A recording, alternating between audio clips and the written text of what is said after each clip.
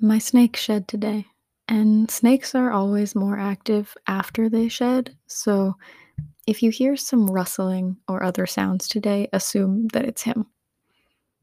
Hey y'all, welcome to Fast Facts for Gen Z. I'm your host, Callie, and I don't know anything about anything.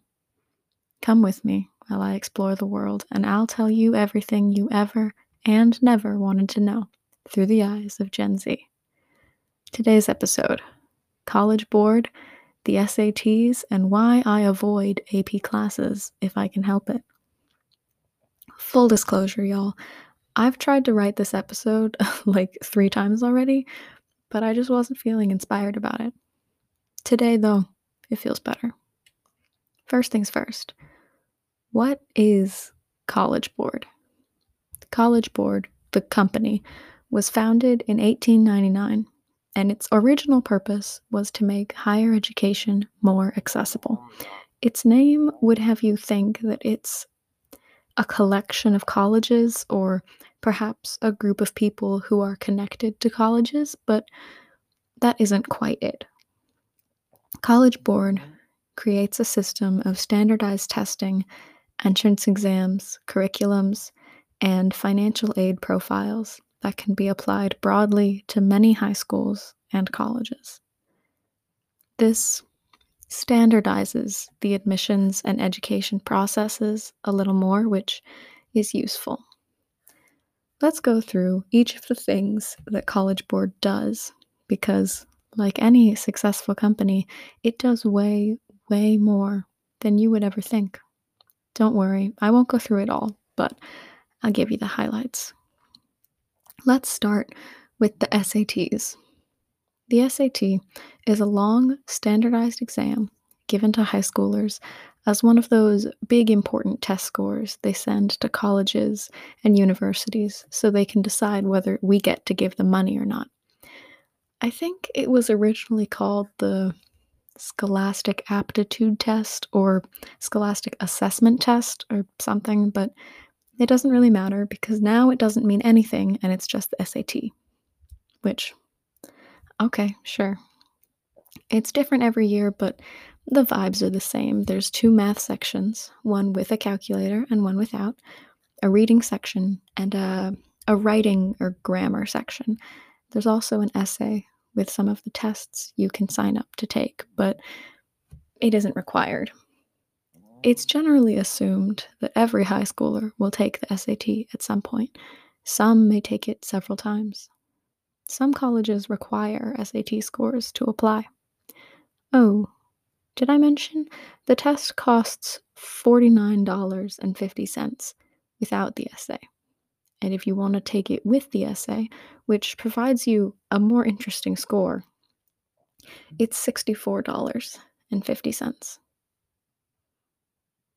Let's move on, shall we? College Board offers a scored practice test for the SAT called the PSAT. I assumed it means practice SAT, but I Googled it and I was wrong. It means preliminary SAT. Because sure, why not? There are several versions of the PSAT. It depends on what grade you're in. And they want to give an accurate projection of what you might get on the SAT when you take it however many years down the line. But the one for juniors, the PSAT/NMSQT, lets you qualify for the National Merit Scholarship. That's the NMS part. Well, lets you qualify is not the right phrase. The scoring requirements are murky at best, and only like 8,000 or so students actually get a scholarship from it. Basically, once I read the fine print on my qualifying letter, where it told me that they would tell me if I was a semifinalist a year from then, I stopped caring about that scholarship. I'll pass College Board. It's going to be okay. The PSAT costs $17 to take. Oh, lovely. It's time to talk about AP classes. AP stands for Advanced Placement.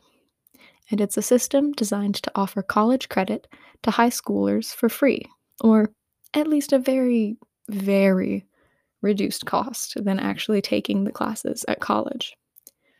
These classes replace normal high school credits, like you could take AP Environmental Science instead of Earth and Environmental, or you could take AP European History. The students are taught more rigorous curriculums that College Board designs themselves, and then the students are tested on it at the end of the year in a long exam to determine their score on a 1 to 5 scale. Each college or university decides whether to accept AP test scores as credit hours and exempt you from some classes, and no college accepts scores of 1 or 2. So how do you pass or get a 3? Nobody knows. It's different for each class, I think. AP exams cost $94 each, and if you register for an exam but later decide not to take it, that's an extra $40 as a cancellation fee. Or you do what I did and fight the system and the teachers and the guidance counselors and refuse to register for tests you don't want to take, even if it meant I couldn't do some of the assignments for the class. I'll explain more about that process later, but let's talk about the assignments thing. You see, there's this new program from College Board, I guess it's new, called AP Classroom, where teachers can assign practice tests and other assignments that are closer to what may actually be on AP exams. Except you can't access AP Classroom for a specific course if you aren't registered for the exam, which, remember, costs $94 per test. For context, I took 3 AP exams last year. I could have taken 4. My sister took at least that many. I don't remember. In my state, the exam fees are paid for by the state government, but not the cancellation fees, and the money still comes out of the state budget that could be spent on other things, our tax dollars. Yeah, I'm gonna bring in the tax dollars. Pay for AP exams. Yes, fee waivers for College Board tests are available and are fairly easy to get. However, it's been stated by College Board themselves that test practice and tutoring provide a significant score boost, but only with their own test prep programs. Yeah, College Board. We know that studying improves test scores. But not everybody can afford tutors or the new SAT prep books that come out every year. And when I say every year, I mean every year. For example, my sister took AP Environmental Science in 2019 and bought the exam prep book for that year. I took the class the following year and used the same book to study, but you can bet that there were plenty of AP Environmental Science 2020 books for me to pick from if I had chosen to do that.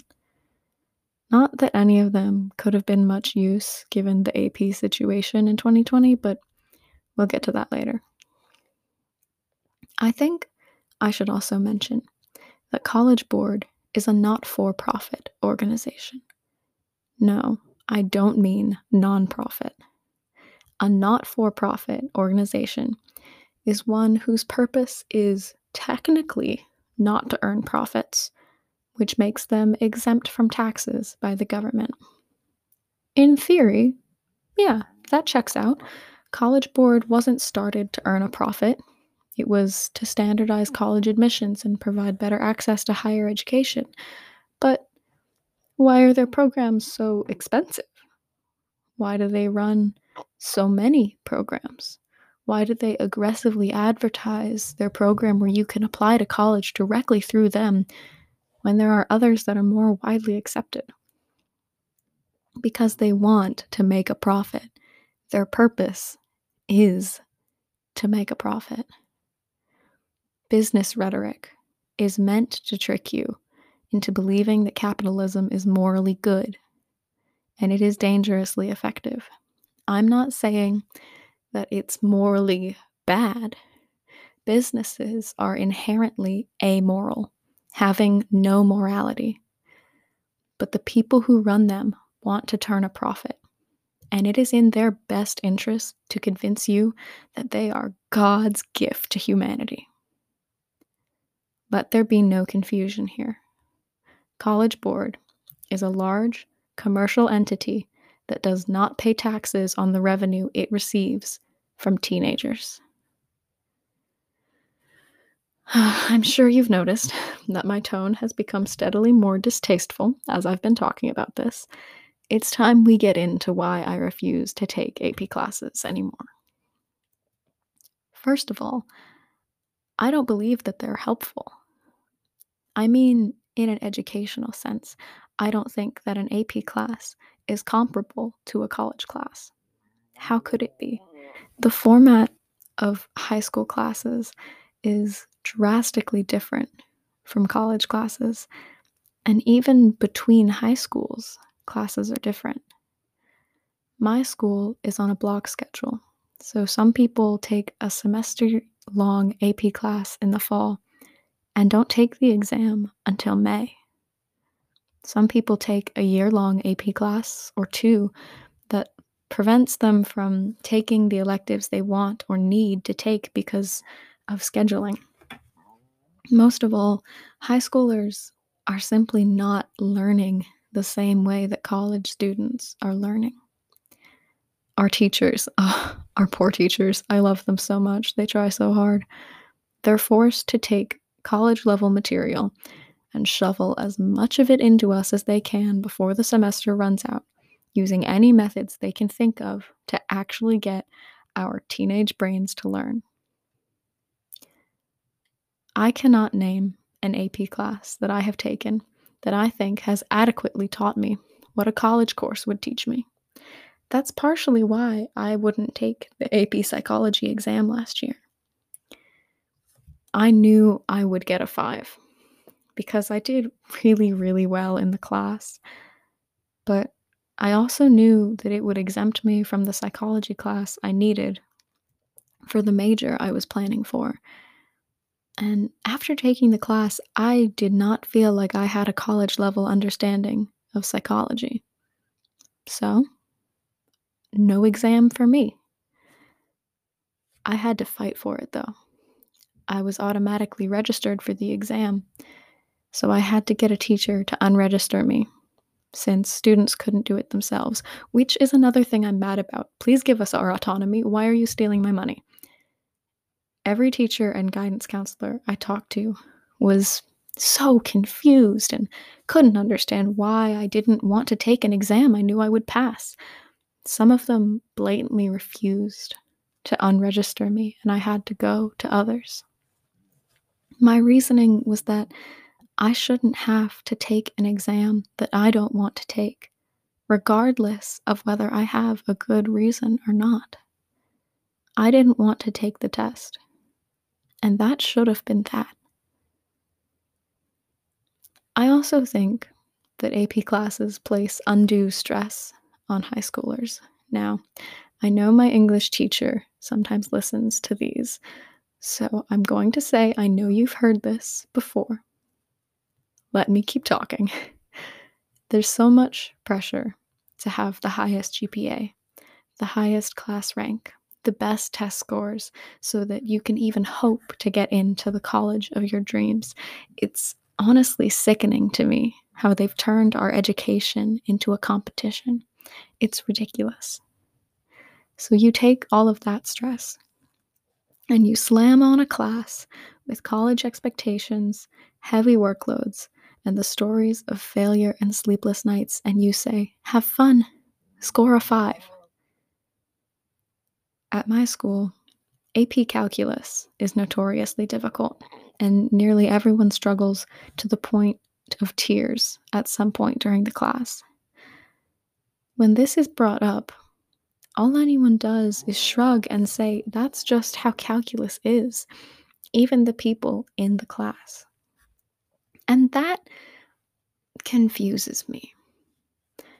Not because I don't think calculus is hard. Like, I don't know if there's a teacher in the world that could make calculus easy for everybody. But why should that be how it is? Calculus is hard, yeah, so leave it to college. Why are we teaching 17-year-olds calculus? How many of them need calculus before they finish high school? It's just for the grade, the GPA boost, the little button to press on your college application that says, I took calculus, and shows whatever school you're applying to that you're willing to push yourself and you want a challenge. I'm not in the business of making myself miserable for a couple extra GPA points. I don't need calculus. I want to be a lawyer. But I'm out of math classes to take because they shove people who are good at math on a pathway to get them to calculus so that they can hold up that little sign to that college and say, please take me. They make you. So I'm taking AP Statistics. Hopefully it'll be helpful and won't make me miserable. Hopefully I'll take it again in college like I'm supposed to, and I'll actually learn.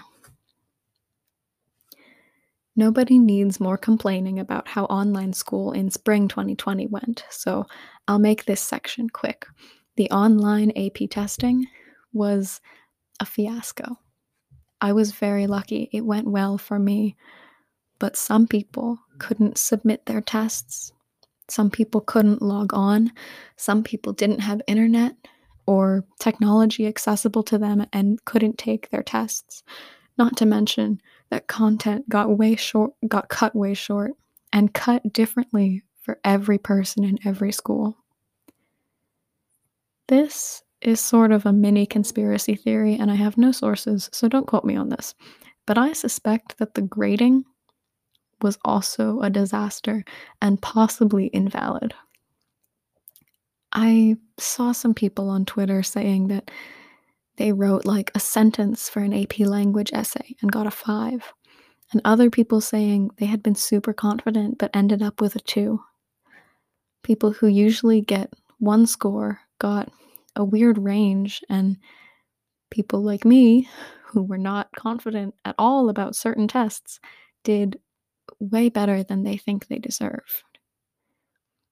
Nobody knows what the grading was like last year, and College Board doesn't give you any feedback or even really a score report. They just give you your number. So there's no way to ever know what you did. Long story short, I don't take AP classes anymore unless there are literally no other options. I recognize that this is a privileged experience, and the college that is really my dream school doesn't feel unattainable, and I don't feel like I need every little bit of success I can get to have a hope at the future I want. I know that College Board has taken over college admissions, and that makes it so that some people really feel like they need good SAT scores and good AP scores to get into the college they want, and more power to them. It's a hard, hard process.